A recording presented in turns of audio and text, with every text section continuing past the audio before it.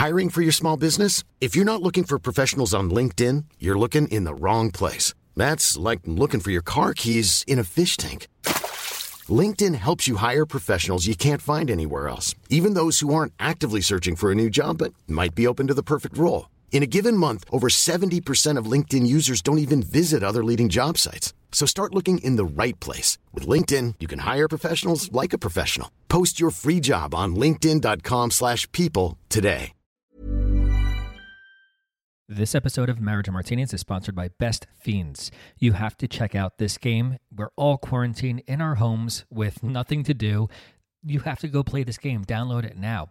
It's a really fun puzzle game that you can play right on your phone, and it's really cool because you go through all these levels solving challenging puzzles that actually engage your brain. So you're actually using your brain to play this game, but it's really casual and fun, and anyone of any age can play. I'm playing all the time. So is my 8-year-old son, and we're constantly in battle with each other on who's on a higher level. So go engage your brain with this fun puzzles and collect tons of cute characters. Trust me, with over 100 million downloads, this 5-star rated puzzle game is a must play. Download Best Fiends free on the Apple App Store or Google Play. That's friends without the R, Best Fiends.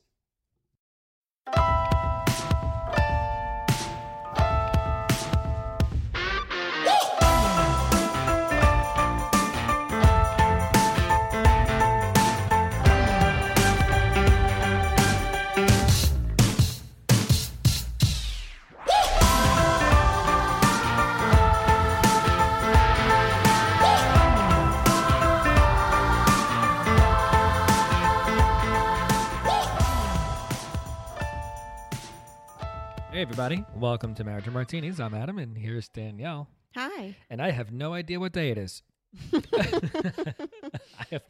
It's night. That's all you need to know. It's all I said that before. There are no days. There is only day and night. And there's no more breakfast, lunch, and dinner. Eating as the day goes. Yeah. This is so bizarre. I hope you guys are all staying safe. Please stay home if you're able to. Yep. Only run out if you don't need to hear this from me. Exactly. Right. So now we're taking on a different role in everything that we're doing because for the first time, we're home all the time. You're home all the goddamn time. I have never experienced this in my life.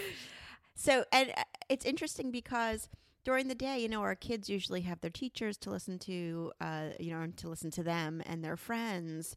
And you're usually gone and you have other adult interaction.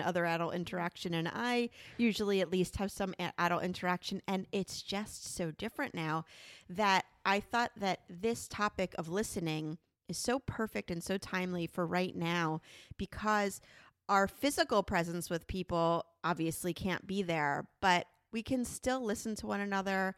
And right now, more than ever, I think that so many of us have so much to say and we're worried and we're anxious and we want someone to understand. And I personally know, my sister will tell you, I know you've said it to me, I am not a great listener. I am an interrupter. I am a distant listener, all things I admit. Mm-hmm. And it's been important to me that it's something that I do want to work on. Yeah, I think we even touched upon that in the interview. Yeah, we do. Yeah. Oh, we totally do. And Oscar Trimboli is I would say the leading expert in listening. He's an author, host of the Apple Award-winning podcast Deep Listening, and a sought-after keynote speaker. He's passionate about using the gift of listening to bring positive change in homes, workplaces, and cultures around the world, And especially right now when we're, that's one gift we can give to the people in our lives is to be really good listeners. And right now it's a little harder than usual. I think our patience is low. Our mental state is a little bit foggy. And so to be really present might be harder than ever right now. Yeah. If any of you guys who joined us on our Instagram Live the other night, whatever day that was, I mentioned it on there, and like you just said, we're getting to the point of frustration, and because we're not used to this. I'm not used to being. I love my kids. I'm gonna say here we that. go. Yep. Make sure you say it. Right. I'm not used to being 24/7 with my You're children. not used to being Yeah. 4-7. Yeah, exactly. But I remember the other day, one of the kids sneezed, and my first thought was, "Why don't you just shut the fuck up already?" Right. You know, like that was my mind went right there. I didn't say that, but that's the first thought I had in my head. Yeah. And I like chuckled to myself, like, "Holy shit! Yeah. Things are a little tense now." It's constant. But I am trying because, I said also the other day when I was talking to somebody, I said, right now when my kid is misbehaving or something, I'm sort of like, wait, are they just misbehaving or are they sort of manifesting something else that they're feeling that's going on from all of this? It's just so hard to know. But Oscar is so wonderful. He helps us so much. He gives us like little tips that we can use with the kids when we're listening to them, things that you can start implementing right now that will really change the way that we communicate with our kids, our friends, our partners, our coworkers. And I loved this conversation. I was in awe of him, and his voice is just so damn soothing. That's cool. Yeah. And he's Australian. Right. I love it. That accent will Yeah. do it every time. So please enjoy. Stay safe. Thank you for listening. Thank you for being here with us and staying with us through this all. I know that not everybody has as much time to be downloading podcasts and everything. We're very grateful for your support, and we are here for you in return. And so enjoy Oscar. Hi, Oscar. G'day. Hey, Danielle. Hey, Adam. I'm really looking forward to listening to your questions today. Listening to the questions. And I'm looking forward to trying to become a better listener. Me too. Yeah, I'm looking forward to you trying to become that's what I meant. too. Yeah, for you to become a better listener. So a lot of people get freaked out when they talk to me and they worry about their own listening and get really self-conscious about it. So don't. Yeah, I'm not going to. Actually, this might be an episode where I would need a glass of wine to not be nervous. Yeah, I know. I'm feeling the itch here. Like I'm. Well, why don't you get a glass of wine? Yeah, right. I wanted to ask you first of all how listening is such a specific subject area, and how did you start getting involved in deep listening? I think people say to me, I've always been a good listener my life. Like even when I was a child, a teenager. First time in the workplace, but I never realized I was good at it because you don't know what you're good at till someone else kind of points it out to you. So I went to this school, Danielle, with 23 nationalities. We were very close to the immigration centre in Sydney in Australia, where I went to school, and my parents, both from Italy, one from the deep north and one from the deep south, kind of Romeo and Juliet story. They would never have got married if they were in Italy, but because they met in Australia, they did. But when they got married, no one in either side of the family wanted to have anything to do with them. So I never learnt to speak Italian, though the people at my school all had second languages, people from Vietnam, people from South America, people from Europe, people from Eastern Europe, the other side of the Iron Curtain in those days. And we used to play this Italian card game called Briscola. And the good news for me is I didn't have to know how to speak Italian to do it. But they play in their home language. So you played in teams of two against another team of two. And you'd be short a player. So I would always be the player that would be the reserve. And I couldn't speak the language, and the Portuguese speakers or the Greeks or the Poles or the people from Vietnam would always think they're one up on me because I couldn't speak the language and they'd just be speaking Vietnamese to each other. But I could read their body language really well. Their eyes consistently gave away what cards they had in their hand. And I became a really good player, not because I was good at counting cards, but because I could see where they were putting their fingers on the cards and little simple things like that, where I was listening not to what they were saying, but watching what they were doing and listening to the visual signals.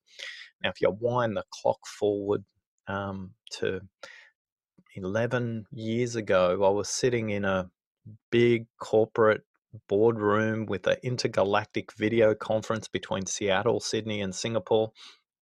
There were 28 people in this meeting, Danielle, and at the 20-minute mark, my vice president turned to me and said, I need to see you after this meeting.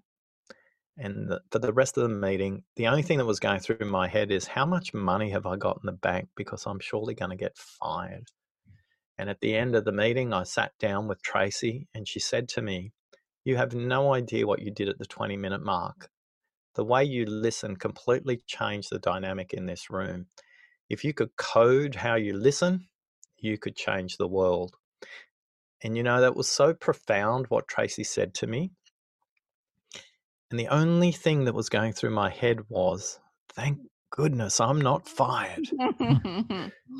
I don't have to try and figure out how many weeks of salary I got left in the bank account. And 4 weeks later, our finance director said to me, can you come into my team meeting and watch me and debrief me on how I listen? Because obviously Tracy had spoken to Brian and said, you got to learn how to listen from Oscar. And it's like, Brian, I run the biggest product division in Microsoft Australia. It's $1 billion in revenue. I haven't got time for this listening caper. Just sort it out. But Brian, to his credit, was really insistent. And for the first time in my life, I had to figure out how I listened because I was watching somebody else. And then all the jigsaw puzzle pieces started to fit into place. Why was it easier for me to recruit and keep new staff through my corporate career? It was because of my listening. Why was I better at sales and marketing than other people? It was because of listening. Now, I'm not saying it's the only reason, but it was a distinct advantage for me that I was able to listen to other people. And wind the clock forward now to today, I'm on a quest to create 100 million deep listeners in the world before I leave the planet. And that in itself, how we get to that number, is another hilarious story all of its own. But that's how I got here. No, very organic and no kind of pathway that was obvious. It was just a bunch of random things that happened in my life, to be honest. You're no longer at Microsoft, right? You're strictly, you do just... This is all I do all day, every day. I teach people how to listen. Wow. And the platforms that you use are your podcast and... Oh, yeah. So we've got a range of ways that people can access that. We've got the podcast, the book, the playing cards, the jigsaw puzzle, the deep listening quiz where you can find out who your listening villain is. We're just in the process of prototyping some online training courses as well. So we have a range of ways to access that. But for me, the journey to 100 million deep listeners started with a conversation with me and a mentor. And I said to Matt, I'm on this quest to create 100,000 deep listeners in the world. And he laughed at me. He said, add a 0, come back next month and tell me how you're going to get there. And I had my hand in my head going, how am I going to go from 100,000 deep listeners to 1 million? It's like, it's a big number, 1 million, right? Mm-hmm.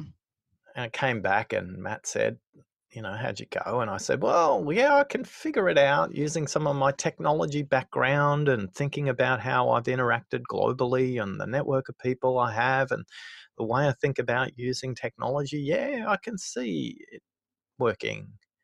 And he says to me, add a 0 and come back next month. And I just went, come on, what, are we going to do this every month? And he said, Oscar, listen carefully. If you can achieve your goal in your lifetime, it's not ambitious enough. And it stayed with me for a long time. So I came back next month and said, okay, 100 million deep listeners. I have no idea how I'm going to do that, Matt. He said, perfect. That's exactly what you want to do. You want the goal so big that you have to change the way you think about your goal so that you can figure out a way to get to 100 million instead of 100,000. And I was talking to a guy in Atlanta about 6 months ago. Kevin challenged me in a conversation not too dissimilar to the one you and I are having. He said, so why not 1 billion, Oscar? It's only 2% of the Earth's population. I said, Kevin, Those days are done. That's 100 million, and that's what I'm working on right now. And he said, even McDonald's opened up another outlet, Oscar. You should think about opening up more outlets. And that's the next part of this journey for me, is to figure out, what does that mean? How do I open up more outlets? You asked me before we started recording about my audience and why I think people will be so interested in deep listening. And I'm sure from the work perspective, a lot of our listeners are interested, but also as parents and as spouses, I think that is one of the big hardships now, especially nowadays with all the distractions, is figuring out how to make the people in our lives feel like they're being seen and heard and that we're focused. And I'm I'm hugely guilty of the distractions of I'm on my phone, or my sister always says to me when we're talking, are you listening? Like, are you? Because I get distracted, and there's a lot of that. So I just I'm wondering, you're a parent, correct? You have, I'm a grandparent. Grandparent. Wow. You got Yeah. 4 grandchildren. So I know. Skincare's amazing, isn't it? Yeah, you look great. It's Australia. I'm just wondering if, as a parent, there were certain strategies that you can think about that you had in place with when it came to listening to your kids or listening to your partner. For me, when I think about kids and listening, everything we're going to talk about today is going to sound so basic. And yet, to do it takes a lot of practice and a lot of discipline. It reminds me of a story that Taryn told me about 2 years ago. She was picking up her daughter from childcare, and her daughter was at that stage 3 years old, and they had a short walk from the front door of the daycare center to the car they were going home in. It was not more than 50 steps, as Taryn explained it. So that's not a long way. And Taryn asked her daughter, what did you get up to today? What did you do today? What did you enjoy about today? And Taryn said she didn't get any more than 10 steps down the path, and her daughter said to her, "Mummy, stop bumping my words," which was her way of saying, "Mum, you're interrupting me." Now, a lot of us aren't even conscious that we're bumping our words when it comes to our kids, because we don't know some of the basics. So when we talk about kids, I'm going to talk about kids up to the age of 5, kids up to the age of 10, and then teenage kids, and some really simple ways that you can listen to them, and listen to them in a way that they feel heard, and listen to them in a way that they feel respected. Because unfortunately, most of the lessons we get from our parents about listening sounds something like, "I wish you'd listen to me," or "Why aren't you listening to me?" or variations of that. And for a lot of them, they're not listening to you because your head is well above their ears and their eyes. So tip number 1, when it comes to listening to your children, get down to their eye level or lift them up to your eye level. Now, the reason you do this is because your ears will be at their ear level as well. Now, if you have a choice, that i.e. you have really good knees and squatting down isn't a problem for you, try and come down to their level rather than lifting them up on a bench top and bringing them to your level, and I'll explain why shortly. There is a complete power differential between a very tall adult and a very short child. And you are pressing buttons around threat and anxiety when you stand over a child. And even if you're speaking to them in the most gentle tone, there's still a power differential. They have to look up. Their ears aren't aligned to your mouth. And as a result, they may actually not even hear you, let alone listen to you in the first place. So bring yourself down to their level. Now, if you travel for your work, for example, and you call your kids or FaceTime your kids, you should do exactly the same. So whether it's face to face or using technology, always have your eyes at their eye level, your ears at their ear level, and their mouth at their mouth level. That will change your state. That will go, okay, now I'm in their world, the shorter world, the world closer to the ground, rather than the taller world.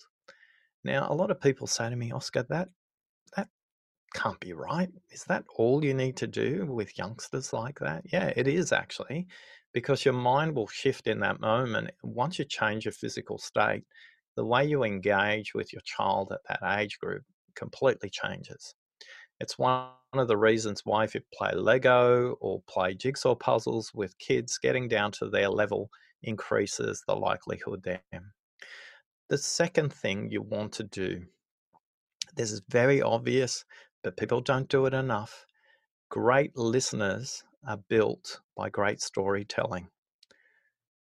So that time you spend with your son, your daughter, your child, telling them stories at night, or telling them stories in a car, or telling them stories when they're camping, that is building great listening muscles for them. The greatest listening cultures in the world are the greatest storytelling cultures in the world.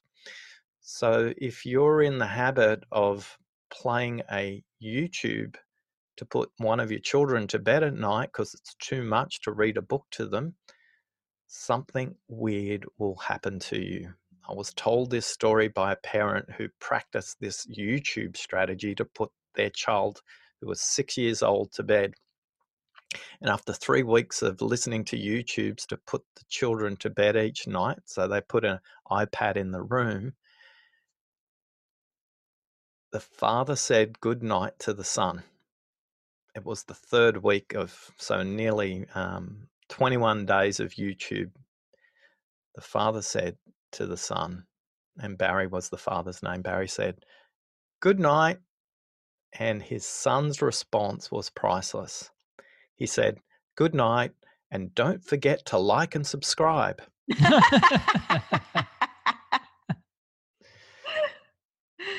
Kids have got amazingly malleable brains at that age, and if you program them unconsciously, you're going to get that kind of response. Don't forget. We might be in trouble. Okay. Now, the other thing is, then when you're telling the stories, as opposed to playing a YouTube for them, they can ask you questions. They can place you in that story. They can place themselves in that story. So great listening muscles are built with great stories. And when I tell Ruby, my 6-year-old, stories when she comes over here for grandpa time, she's old enough now to be able to follow along the words that are in the book. But I'm quite famous for making up stories along the way. So, I'll add characters in and I'll change the outcome of the story. And in the old days, Ruby didn't really notice any difference because she couldn't read. But now she can. But the amazing thing that happens now is Ruby makes up her own versions of the stories and she extends the stories and makes them more interesting. But she couldn't do that if she didn't have this listening muscle built, and that's built around telling stories. Whether it's the Inuit of North America or the jungle tribes of South America or the Aborigines of Australia, the Maoris of New Zealand, the Chinese cultures, these great ancient traditions are all built on stories, and so are great religions. The great 3 monolithic religions and the other associated 7 religions around that have all built great listening muscles on great storytelling muscles as well. So as a parent, number 1, get your eyes down to the children's level, and number 2, become great storytellers. Now, once you move into the teenage years, things change a little bit. And boys and girls prefer to listen slightly differently. There is no academic study that tells us men and women listen statistically differently. There isn't a huge variation on genders. But we will get to the fact that men tend to listen to fix and women tend to listen to feel. So if you're a man out there, stop trying to fix your wife. They ain't broken. They don't need any fixing. And we'll come to that when we talk about listening for couples. Oh, Adam, I just saw the head turn there. I've had a question about that brewing, and it looks like you're just going to get to it anyway. So please keep going. You hang in there. So when it comes to teenagers and listening, with girls, they tend to appreciate listening where it's face to face and it's directly eye to eye contact. So if you want to have a conversation with a teenage girl, take them out of their current environment, their room, their home, take them somewhere like a coffee shop, take them somewhere like a park. And make sure your eye contact when you're speaking to them is just eye to eye. Direct contact from a female perspective is very different from a male perspective. With teenage boys, if you want to listen and engage in a useful, productive conversation with them, you need to have eye contact actually away, gazing forward. So the best places to do this, driving in a car, riding bikes together, maybe doing some gardening chores, or maybe at home chopping up vegetables and things like that. When a male anticipates direct eye-to-eye contact for an extended period of time, there's a part of the brain that produces chemicals that says, I either need to fight this person or run away from this person. It triggers a chemical reaction for an extended period of direct eye contact. So if you can keep a teenage boy busy by walking forward together but not looking directly at each other, that'll increase the likelihood that they'll pay attention. And the reason you want to engage a teenage boy with manual tasks is also keeps their hands off their cell phone, their laptop, their iPad, whatever electronic device they might be using at that time. And the quality and productivity of the conversation and the kind of things you talk about is very different when you're walking side by side, teenage boy and a father or a mother, compared to teenage girl, where you want that eye contact face to face.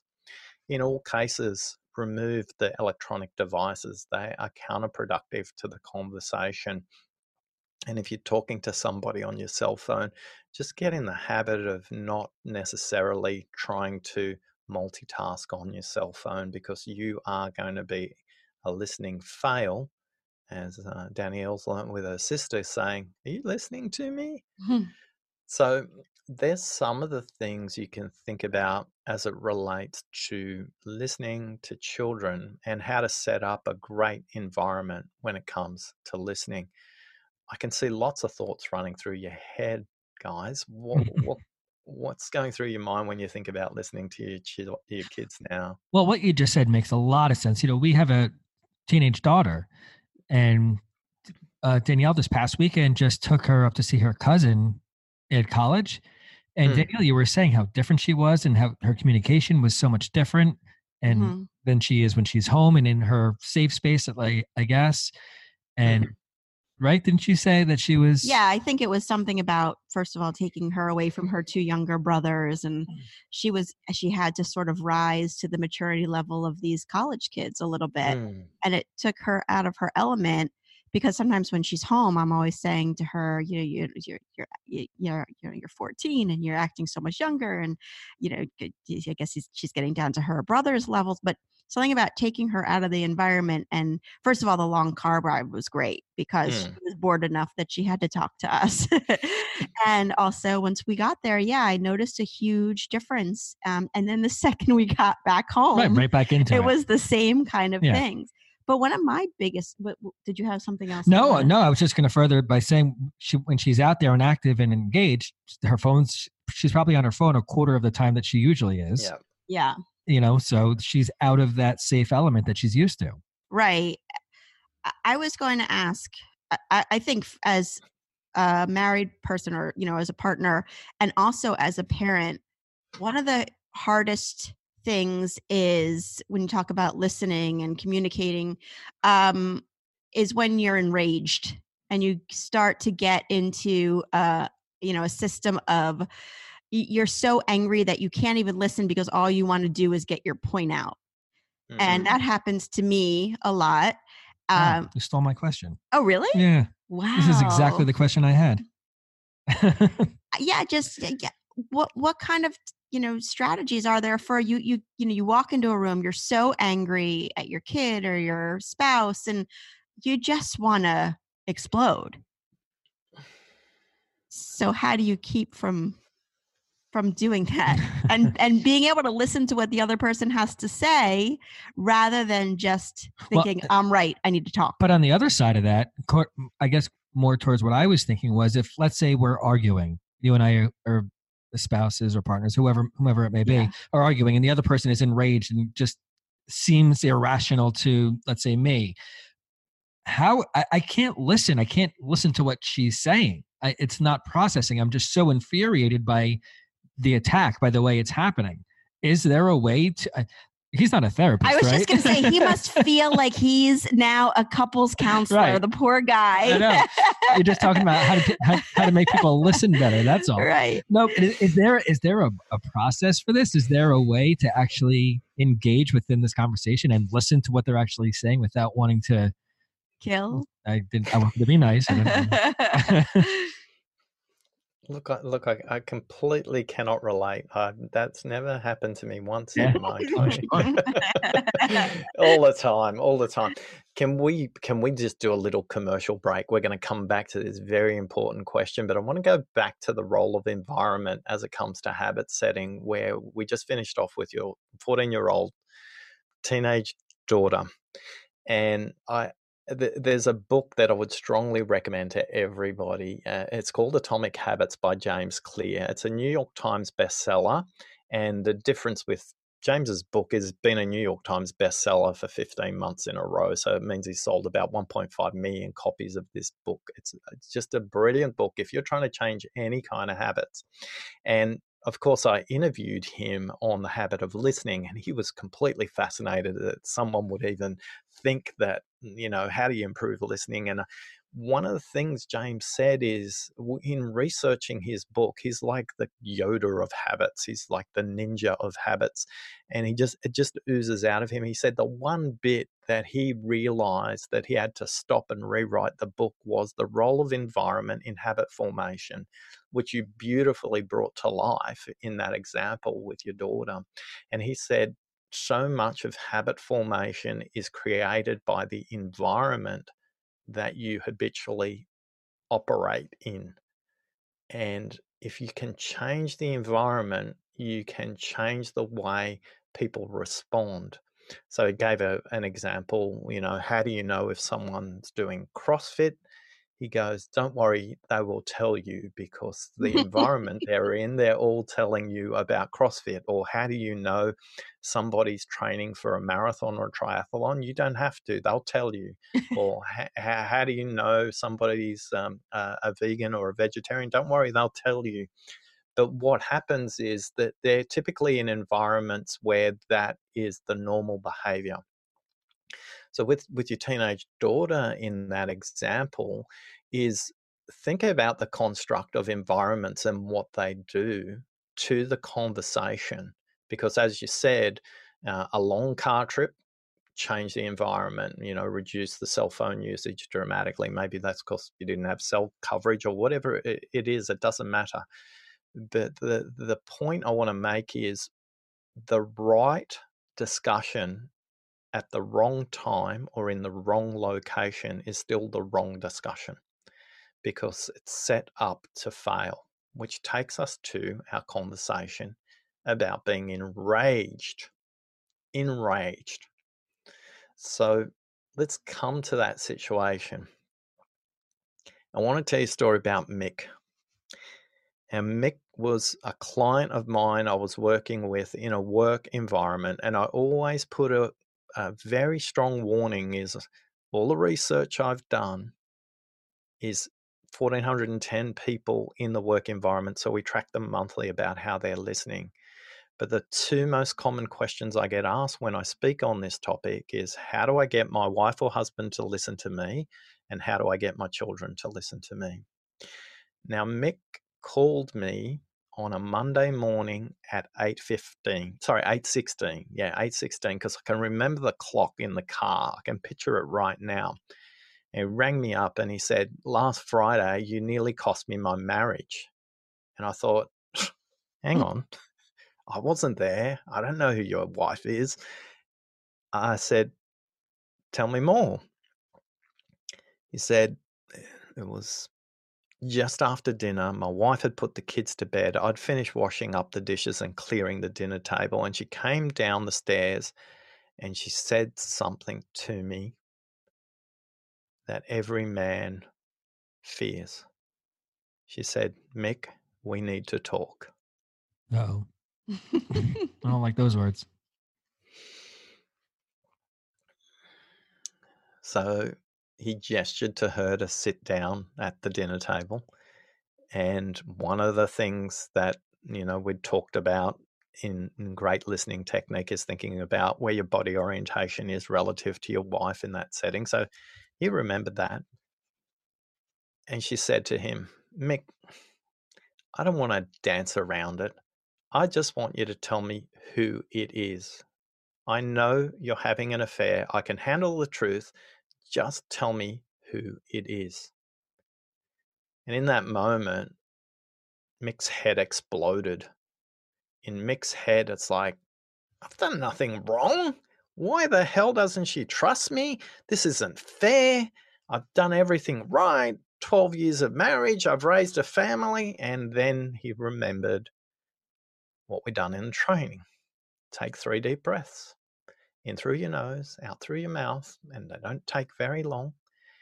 And he simply said, tell me more. And she says, I know for the last 90 days you've been seeing somebody else, because the way you've been paying me attention has completely changed. And I know you're trying to cover something up. So just tell me the truth.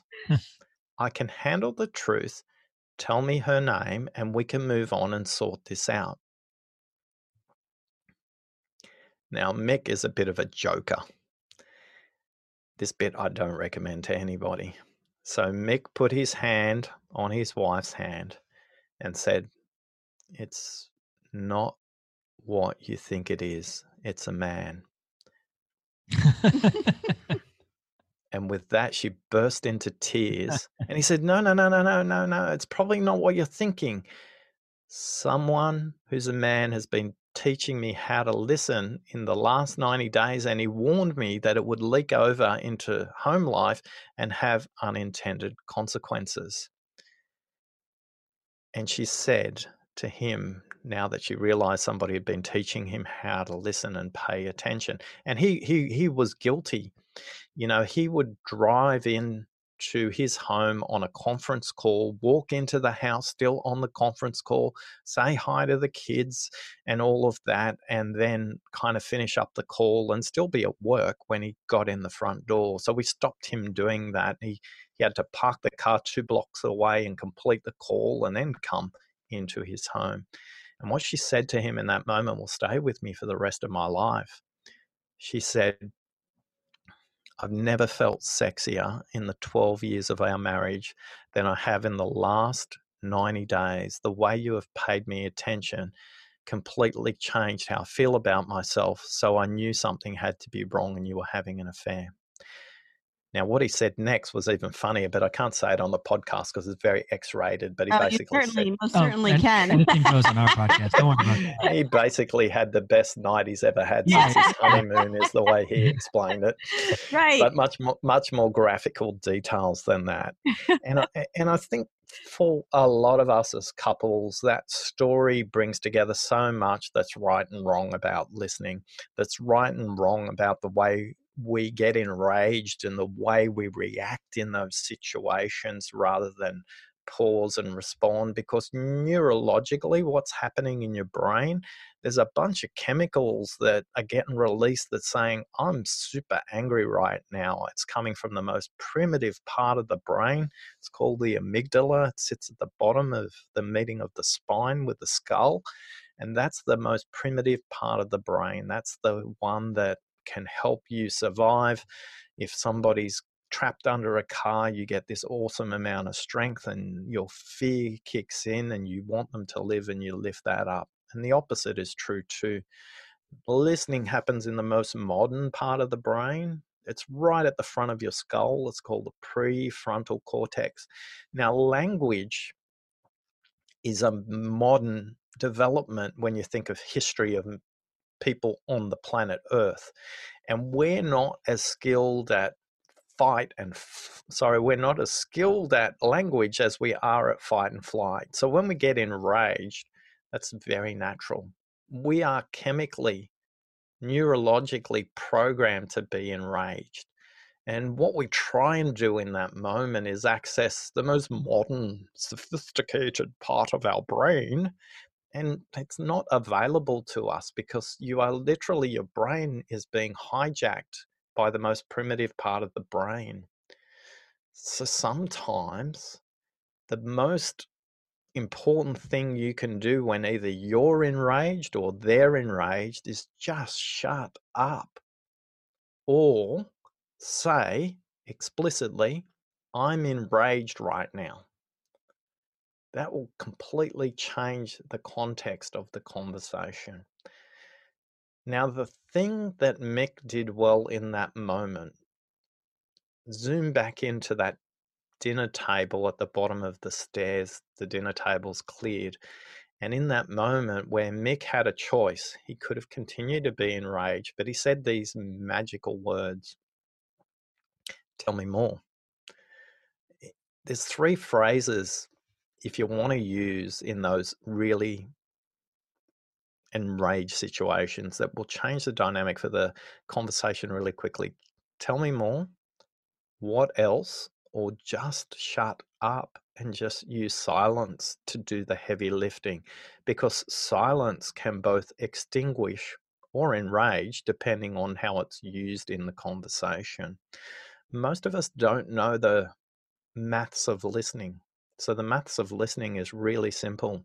I speak at 125 words a minute and I think at 900 words a minute. So the likelihood the very first thing that comes out of my mouth when I'm enraged is what I actually am thinking. There's a 1 in 9 chance. When I'm enraged, there's an 11% chance that we actually having the conversation we need to have. I have so much thinking stuck in my head that I'm trying to get it out. I'm just enraged that I can't express this feeling fast enough. Your brain's like a washing machine. It's washing the clothes and it's on wash cycle and it's sudsy and it's agitated. And the act of speaking is the rinse cycle where you get something out. But even a washing machine has 2 rinse cycles. So for all the men listening out there who don't wash clothes, even a washing machine has 2 rinse cycles. Just take it from me as minimum 2 rinse cycles. But we don't listen for 2 rinse cycles when it comes to enrage conversations. We need that other person to get more out. We need them to express more. A lot of the time when you're enraged, that is coming from your sensing body. It's coming from your gut and it's coming from your heart, and it's very difficult to translate fear, frustration, anxiety, whatever that feeling is, into words. And that's why it's first time it comes out of someone's mouth, it's just going to sound like you're talking in tongues a lot of the time. It's just like, I'm really, really, really, and that's literally all I can say in that moment. Silence sometimes can be the best fire extinguisher, but equally administered wrong, silence can feel like a weapon. And it feels like you're withdrawing from the conversation. Mm-hmm. So let me give you some really practical tips, because your body is one of the most critical instruments in that enraged state. If you know... Hey, I'm Ryan Reynolds. At Mint Mobile, we like to do the opposite of what Big Wireless does. They charge you a lot. We charge you a little. So naturally, when they announced they'd be raising their prices due to inflation, we decided to deflate our prices due to not hating you. That's right. We're cutting the price of Mint Unlimited from $30 a month to just $15 a month. Give it a try at mintmobile.com/switch. $45 upfront for 3 months plus taxes and fees. Promo rate for new customers for limited time. Unlimited more than 40 gigabytes per month slows. Full terms at mintmobile.com. You're going to be enraged. Make sure you have a glass of water to drink or some kind of water to drink there, because the brain is 5% of body mass, yet it consumes 26% of the blood sugars.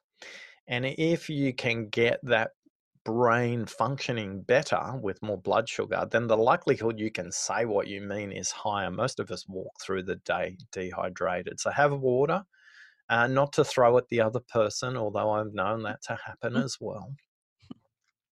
And if you can't have a glass of water and you're the recipient of the enragement, take 3 deep breaths before you respond, because you will be shocked what happens. 9 times out of 10, when you take those 3 deep breaths, and I'm not like yoga, not 3 deep breaths like that. It's just in through your nose, down to the bottom of your lungs, and then out through your mouth. I just did it once there. It'll take between 8 and 10 seconds to do. For the enraged person, it will give them some opportunity. It'll give them an opportunity to say more, which is probably what they want to do. And for the person who's the recipient of that, they can just control how they choose to respond. Because a lot of time in the enraged state, you're in the wrong place, or it's the wrong time to have that conversation. And maybe you need to choose a different location, or maybe you need to choose a different time. But sometimes that's the right time, the right place. If you're the recipient of enragement, just take 3 deep breaths. Use silence and you'll be shocked, because the enraged person needs to get everything out of their head, their heart, and their gut. And most times, the recipient of the enraged will go into blame, justification, and a whole bunch of reactions instead of responses, because that part of their brain is firing up. You attack me, I'm going to attack you back. Take 3 deep breaths. Sounds really simple. Sounds too simple, but try it out and you'll see. If you're preparing to be enraged, do the same. Take 3 deep breaths. I liked what you said about how silence can also seem like a weapon, because we have the dynamic of, they call it stonewalling, or Gottman calls it stonewalling, where one of you just blocks the other one out when you're, and that's what happens with our dynamic, is Adam gets really silent, but it's a different kind of silence than what you're speaking of. He gets just how would you explain it as someone who actually experiences it? I don't know if I can explain it, but I guess that's possibly what led me to my question of, if you're enraged and if you're like screaming and, in my opinion, not making sense or being realistic or rational, I what can I say? And I don't even want to hear it. So I back off, and maybe it's to cool down, to think about what you were trying to say. But if I respond, it's going to be more nonsense battling what I think is nonsense coming from you. I'm not saying what was in your mind was nonsense, but what's spewing out of your mouth is complete and utter nonsense. Yeah. And one of the things that is kind of, again, if Yoda stepped into this scene and we were in Star Wars, Yoda would say that the most important thing you need to listen to is what's not said. Okay, how do you do that? Because I know you say in your book, you say that that's oftentimes the largest missing piece to the puzzle is what is unsaid. But yet, if he were to sit there and say to me, okay, well, I'm hearing more about what you're not saying, or I'm thinking more about what you're not saying, my first reaction would be, can we just concentrate on what I am saying? And I would probably get frustrated about that. So I know that you say often that the unspoken is sort of the big missing link, and you need to sort of try to get to the bottom of that. But that's a tricky situation. Yeah, I love these ones. It's and we'll play here as well, because the other thing great listeners do that distracted listeners don't do. Again, this is going to sound like Yoda just walked in. The job of the listener is not to make sense of what the speaker's saying. The job of the listener is to help the speaker make sense of what they're saying. Mm. So in that moment, if Adam can guide you to make sense of what you're saying, put it into some kind of structure that makes sense to you, that's half the battle. For Adam in that silent moment, Danielle, one of the critical things he shouldn't be saying is, so tell me what you haven't said so far, because he will get a slap in the face. It kind of sends a signal like, so you not only haven't listened to what I've said, you're interested in something else altogether. Now, when I've interviewed suicide counselors, FBI hostage negotiators, deaf interpreters, foreign language interpreters, people who are just high court judges, professional listeners, one of the big mistakes we make in that moment of enragement is we jump to this question: why do you feel that way? And we ask a whole bunch of why-based questions. And what we want to do is just explore how and what.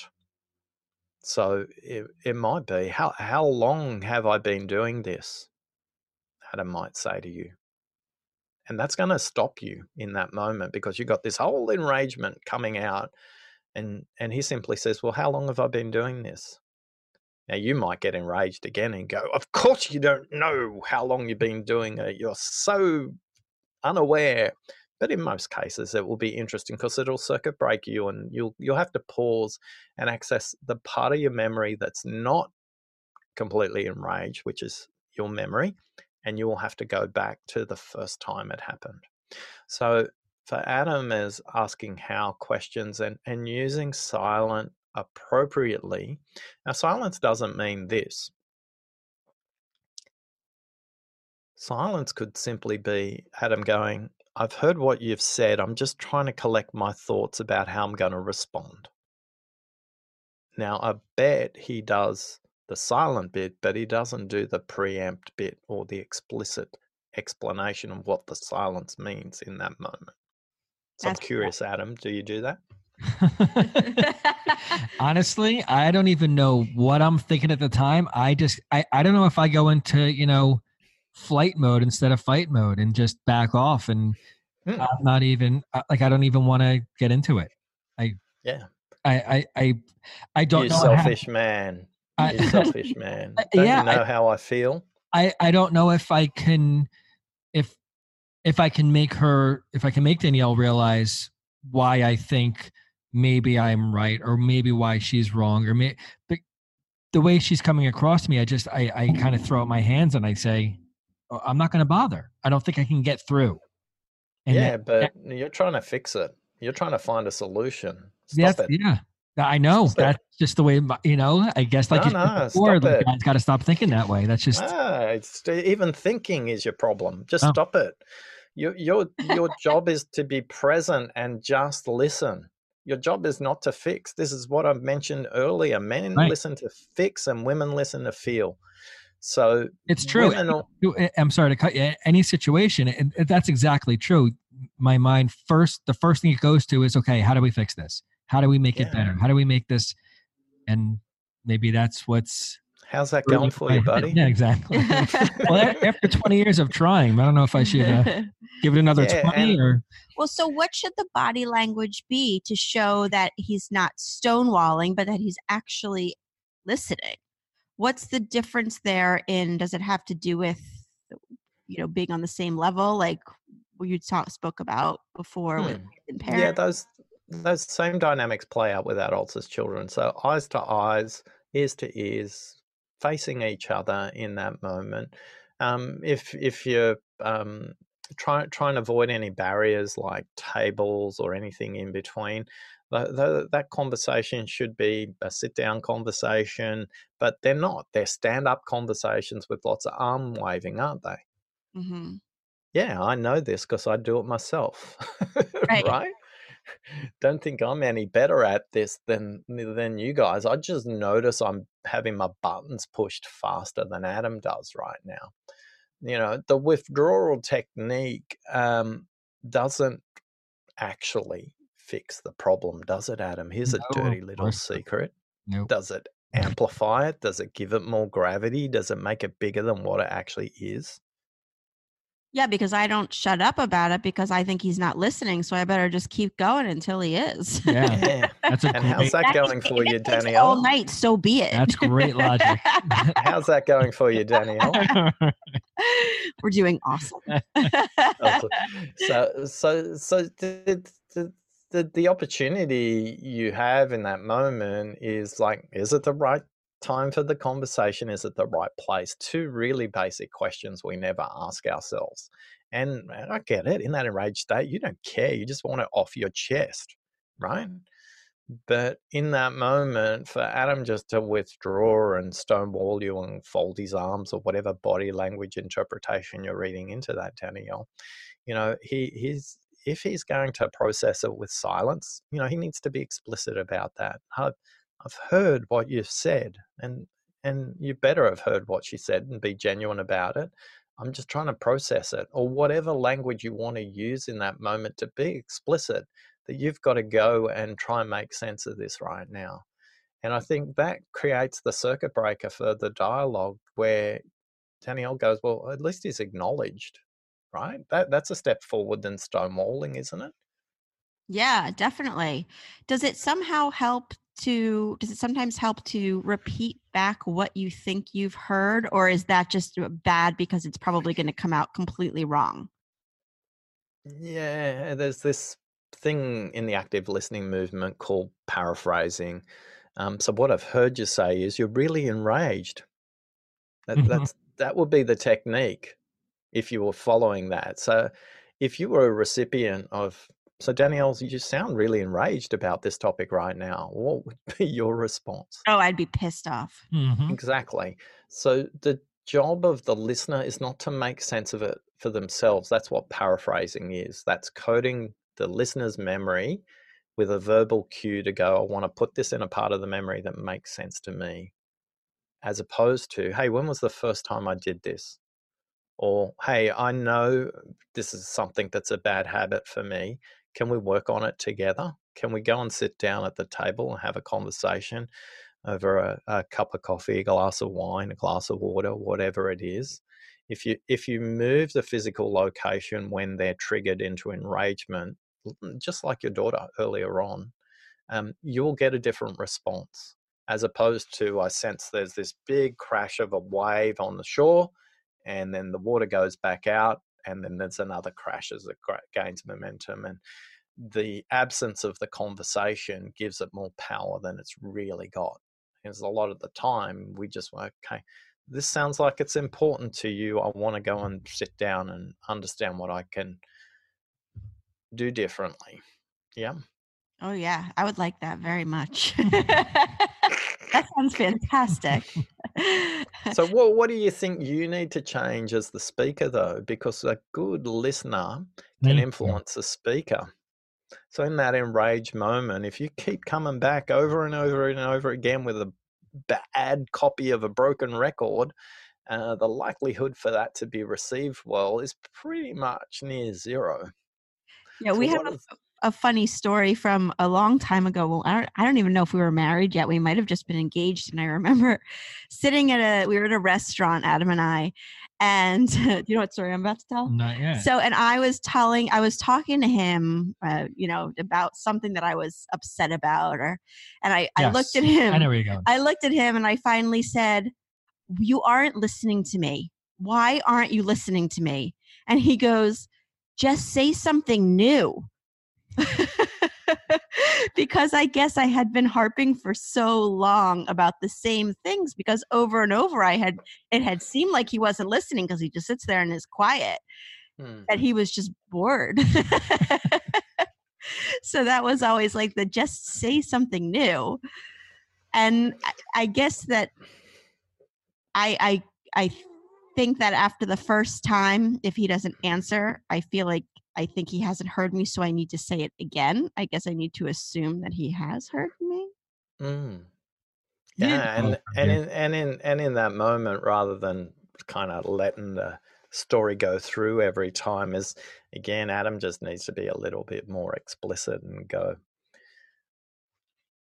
right now, you've said this story a number of times. It sounds really frustrating. Mm-hmm. And in that moment, you can get acknowledged, and wherever the conversation goes from there. But see, I'm not trying to fix it. I'm just trying to acknowledge how you feel.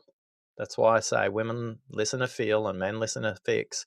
If we can flip it, because when you're talking to Adam, you need to give him some choices too. You can't just flip out and go, blah, blah, blah, blah. And I've said this again.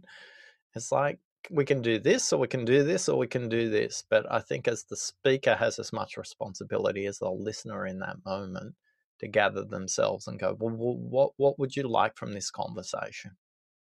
Because men need to progress. That's why men listen to fix. So they need to see progress, whereas women need to note that, give them a few choices to bring them closer to the conversation than you. Now, these are all great in theory, and in that moment where you're just so freaking angry because Adam's left the socks again on the bathroom floor Opposite Yeah, in our relationship. next to his underwear, and it's not the first, second, or third time. And in that moment, Danielle, you've got a choice. You can keep going, and it ain't going to change, or you can just leave it there, or you can pick it up and move on. They're probably your three choices.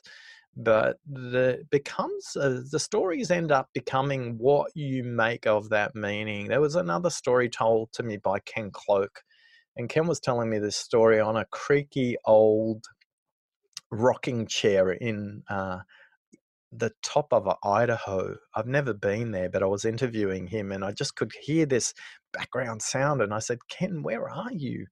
And he said, oh, I'm in my cabin out the back of the woods. And I was like, wow, you got awesome internet coverage wherever you are. It doesn't sound like the back of the woods to me. And Ken's a mediator. He deals with couples in situations like this. And this couple had come to Ken, and their whole story was about dirty dishes in the sink and the dishwasher. Their whole marriage had unraveled, and the only story they could tell is a story about dirty dishes in the dishwasher. And Ken, being very skillful, started to help them understand what is this story meaning rather than what it literally is. And the story basically ends up with the wife saying to the husband, when I tell you over and over and over again to rinse your dishes and put them in the dishwashing machine, it means you don't respect me. And when you don't respect me, it means you don't love me. And when you don't love me, it means this marriage is a sham, and I'm embarrassed to be in a marriage that's a sham.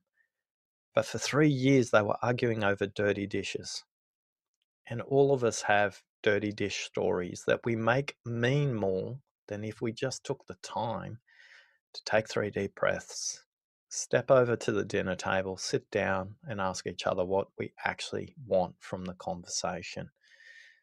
But it suits our really powerful ego, because in that moment where we're enraged, we're right. And it feels so good to be right. Mm-hmm. And in being right, we make them wrong. And they're no more right or wrong than you are. But in that moment where we give over to our most ancient, primitive, emotionally charged, chemically filled self, we're never going to have a productive conversation. We need a circuit breaker to move us to a different location, have a drink of something. If it's red wine or bourbon whiskey, whatever does it for you, that's okay too. But I'd recommend water. So I hope that helps. That helps a lot.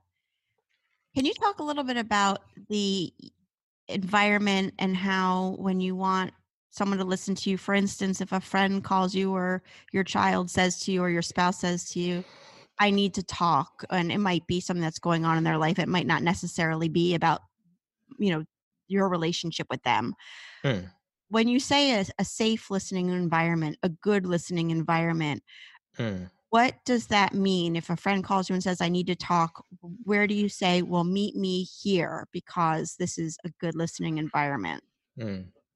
Yeah, there's a step before that, and this is taught to me by a number of the telephone-based suicide counselors. The first question in that moment is, "Are you okay? Are you safe?" Mm-hmm. Because you just don't know what's happening there. I need to talk because there's a guy with an axe chasing me down the street. Probably hang up, tell me where you are, and I'll dial 911. So there's a step before that. Make sure they're safe, both mentally and physically in that moment. I need to talk is now the best time for us to have the conversation is the next question you need to ask. So you need to ask about when's the right time, and let them make that choice. And then if they go, well, yeah, it can wait, where would be the best place for us to have this conversation? Now let them choose again. So put the choice back with them, Danielle. Don't be necessarily directive to them. So when you play with that, you start to get them to have some responsibility for the consequences of what they decide in that conversation. Equally, if then in that emotional, chemically charged state, you might have to, because you've been through this podcast interview and you know that you need to change the environment for that person, you might simply say, hey, we're meeting up again next Tuesday for coffee. Is that the best time to have the conversation at Starbucks or not? Or, hey, it's Thursday and on Saturday I'm walking the dogs. Should we have the conversation then? So give them some choices, but let them choose in that moment rather than you being directive, because asking them to choose will change their state. Mm-hmm. And as parents, when we're trying to create surroundings for our kids, I say to my children all the time, as I'm sure most parents do, you can tell me anything and I will listen, or doesn't matter what it is, I want you to come to me and talk to me. What kind of things can we do to really create those surroundings in our house that say to our kids, my mom is, I'm safe and they're going to listen to me, and I can talk to them? Yeah, it's back to great listeners are great storytellers. So, Danielle, tell us about a time where you messed up as a teenager. Oh, God. Which One one? time. Tell about a time when I messed up as a teenager. Oh, boy. I can't think of just one, but I could talk about the time when we were just talking to my dad about it on the podcast, how I lied to my parents and told them that I was sleeping at a friend's house, and I slept at a boy's house, even though I didn't have to lie to my parents about where I was sleeping. And my dad just called me, and the first words out of his mouth were, I am appalled and astounded that you would lie to me. And I thought, yeah, that's no good. I don't know what those words mean, but they're big and scary. So do your kids know that story? Probably. They know a lot of stories about when I messed up. I think Adam's told them most of them. Yeah, right. No, I don't even know if they know that one. They might not, but they know plenty of them. Yeah. So I think, children listen to what we do, not what we say. So when you say, you can tell me anything, their perspective, their framework, their edge of the jigsaw puzzle for their life is defined by the stories of what you two make as normal. So if you're telling lots of stories about messing up in the teenage years, you make it safe for okay, well, then I can tell a story similar to that. Yeah. But a lot of parents don't. They try and pretend that they were perfect growing up and never had any issues.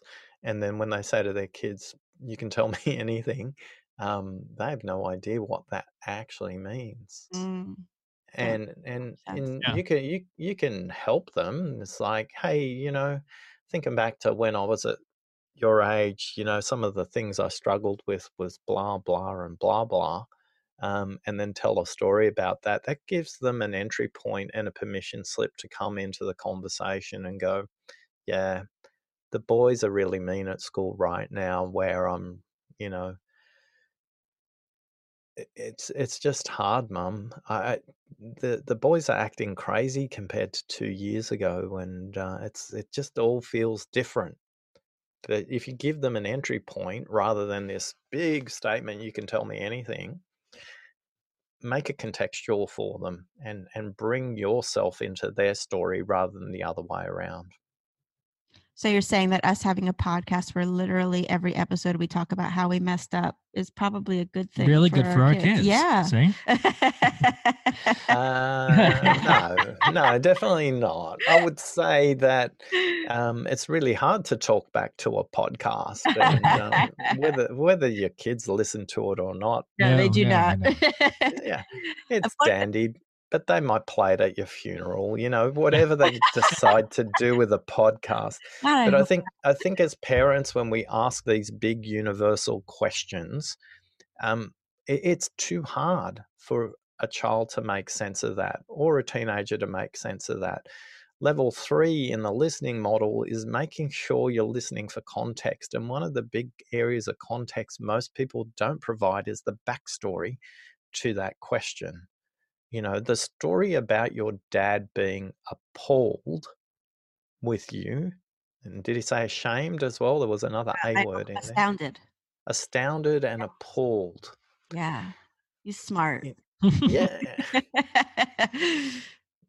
But did he say, I'm astounded and appalled that you lied to me because I want to make sure you're safe as my daughter? Or was he astounded and appalled at you because he was lied to and he felt cheated, Yeah. That one. Yeah. But I think he would have had a different response from you if he said, hey, teenage years are really complicated, and I just always want to make sure that you're safe, and I've got your back. And as a dad, that's one of my primary responsibilities, to make sure you're safe. And when you lie to me, I can't keep you safe. As opposed to, when you lie to me, I'm ashamed to tell my buddies at poker about you. That's a different orientation. So not enough of us tell backstories that make sense. Have you ever been to a Thanksgiving dinner where you got an auntie or an uncle always telling the same story over and over and over again about why they vote Republican or why they vote Democrat or why they go to this church? One of the ways to circuit break that story is, when was the first time you decided to be Republican, Democrat, Christian, Muslim, whatever it is? That will change their talk track really quickly because they have to explain their backstory.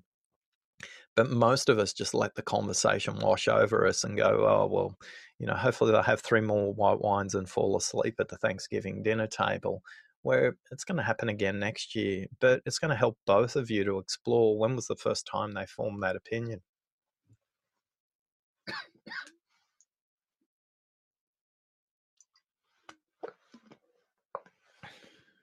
So with your kids and the always kind of situations, just create a story about you that helps them make sense of what they're doing and maybe what they want to tell you. That becomes the permission slip for them to tell you the very, very hard truth for them at the moment. Because it's hard being a kid. It's hard being a teenager, just as hard as it is to be an adult. Oh yeah, for sure. I also wanted to ask you for I guess to sort of wrap up on your podcast, and I've listened to a bunch of episodes and I really do enjoy it. You a lot Thank of you. times, yeah, for real. It's very interesting. I was actually listening to this morning when I was hiking with my dogs. And you talk a lot about, or a lot of your episodes are about what you can learn from certain professions or people who are in certain circumstances, and some things that you can take away, some tips and strategies for listening that we can take away from all these. I was wondering if you could just give us a few of those quickly. I know that, you go into them in such detail in some of your episodes, but I find it to be so interesting that in all these different professions, there's something that we can learn, and circumstances that people are in, something we can learn and take away to become better listeners. Well, there was an example that I heard on your podcast as well that I kind of resonated with. That I think you were speaking about the Lego company, and they put out a movie that didn't do so well, Yeah. and then they listened back to their audience and why, and took lessons back. I do that every day. I run a retail business, right? So in my business, I'm hearing it every day back and forth with my customers or whomever it may be. This is something you should do. This is something you shouldn't do. And I have to think about those things and make changes, constantly from listening to what they have to say. So that was a great example that I heard you talking about, that Lego movie. Yeah, and I want to make sure everybody understands listening is the willingness to have your mind changed. Listening is about taking action. So it's not enough to hear something, it's really important to do it. And when you actually take action and when you have the willingness to have your mind changed, now I'm not saying that if you listen, you have to change your mind all the time. It's just the willingness and openness to have your mind changed. What I'm going to say next will kind of confuse you all, but there's a time to stop listening as well.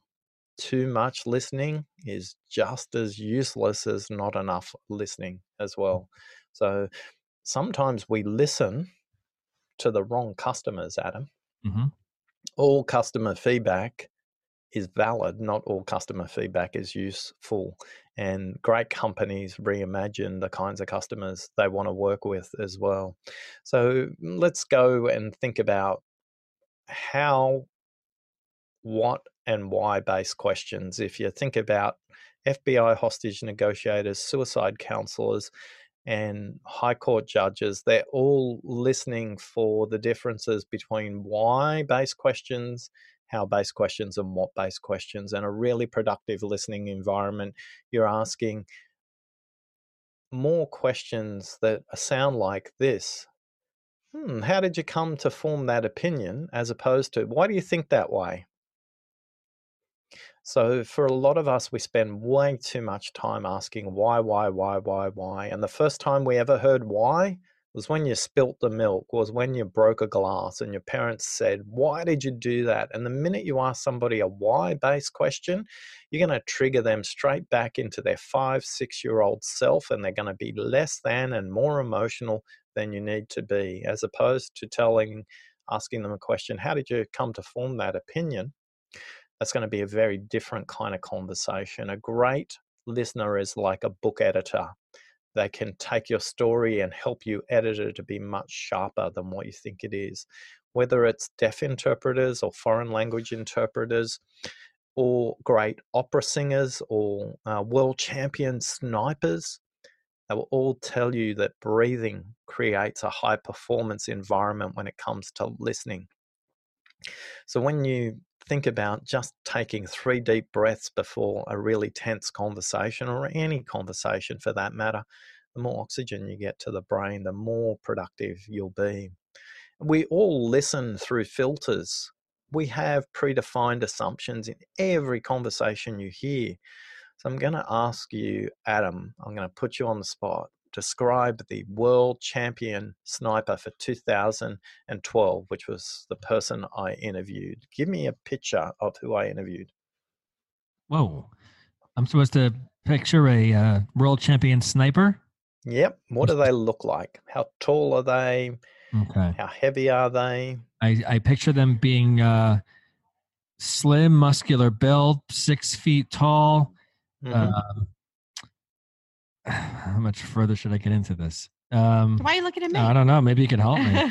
I picture it. I pictured a man. Is that sexist? Mm-hmm. That's all I got. Cool. Yeah. The 2012 world champion. Which nationality are they, by the way? I guess I have to.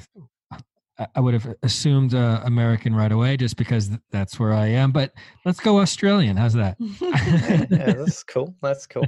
And the 2012 world champion sniper is a Swedish woman of 6'4". Wow. Yet most people jump to the exact same conclusion you jump to because we have a whole bunch of filters in front of us when we listen, and we're not even conscious of it. My daughter-in-law, her name's Jen, and she's big into judo. And at the age of 21, she was hit by a car and smashed her ankle. She was riding her bike, and she wasn't too far from an emergency hospital. Now, judo players have a really unique relationship with pain, and Jen had just got her brand new bike, and worse than the ankle being broken, she was fuming because she spent all this money to get this bike, and the bike was completely mangled. Jen put the bike on her shoulder and walked 1.2 miles to the hospital where she was treated in the ER by an emergency doctor. What's the doctor you've got in mind there, Danielle? A bone shatter doctor? Yeah. Describe them. What do they look like? I would say a man again. Mm-hmm. Coat. Mm-hmm. And I would say more serious. Mm. In his 50s. Yeah. Am I right? So, yeah. So Jen saw a 28-year-old Indian lady who was about 5'4", and was completely confused why this Australian in India decided to ride a bike, and broke her ankle, and brought the bike into the surgery because she wouldn't allow this precious bike to be left in the waiting room outside the surgery. But again, for all our listeners, they probably placed that situation somewhere in their visual mind, somewhere near to them rather than India. They didn't think it would be a woman, and all these kinds of things. Most of us aren't conscious of our listening filters. So when we get enraged, we just have to be curious. We just have to explore the possibility that in our 100% certainty that we are right, there's a 99% chance that we're completely wrong. And that takes courage, that takes curiosity, and that takes humility as well.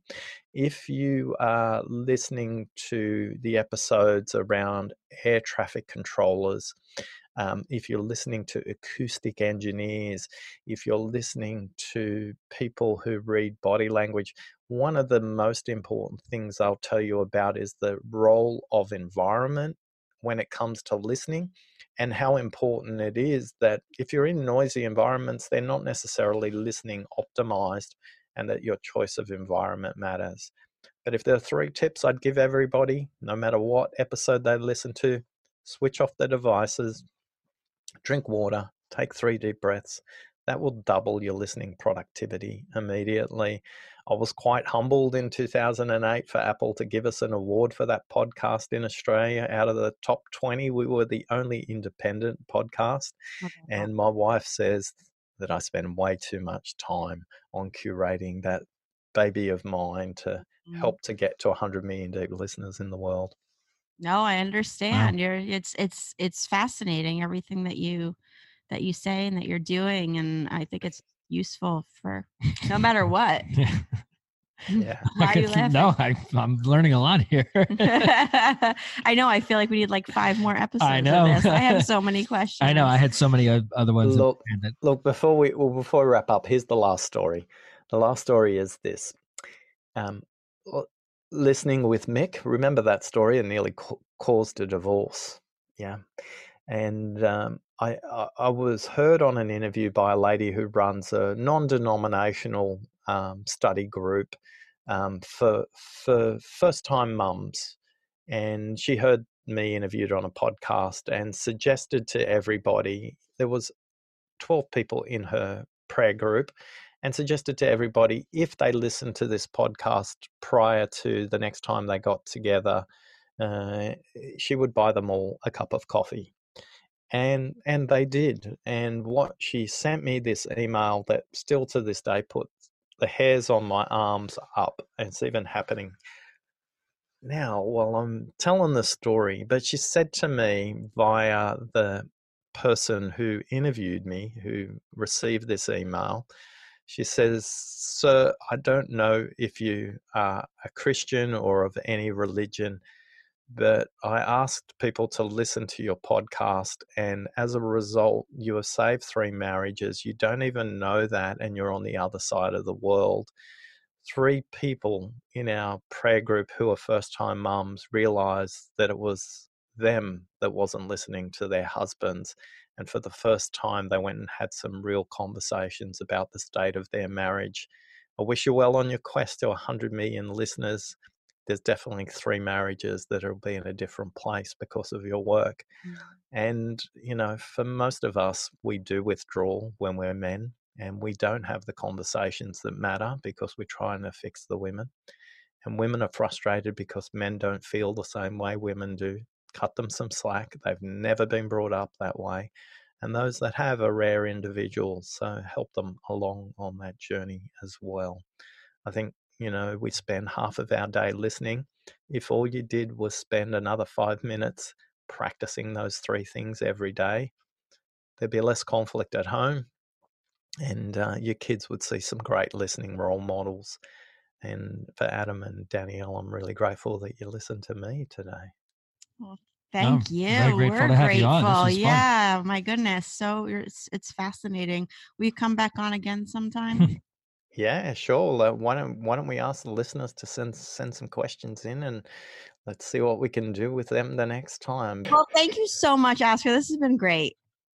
I'm really Tell grateful. everybody where to find you. I mean, we'll put all your links everywhere in the show notes, but tell everybody where they can find you. Really simple. If you want to find out which one of the 4 villains of listening you are, whether you're the dramatic listener, the interrupting listener, the lost listener, or the shrewd listener, we heard a little bit about the lost listener today, which was Adam, and his strategic technique to withdraw from the conversation.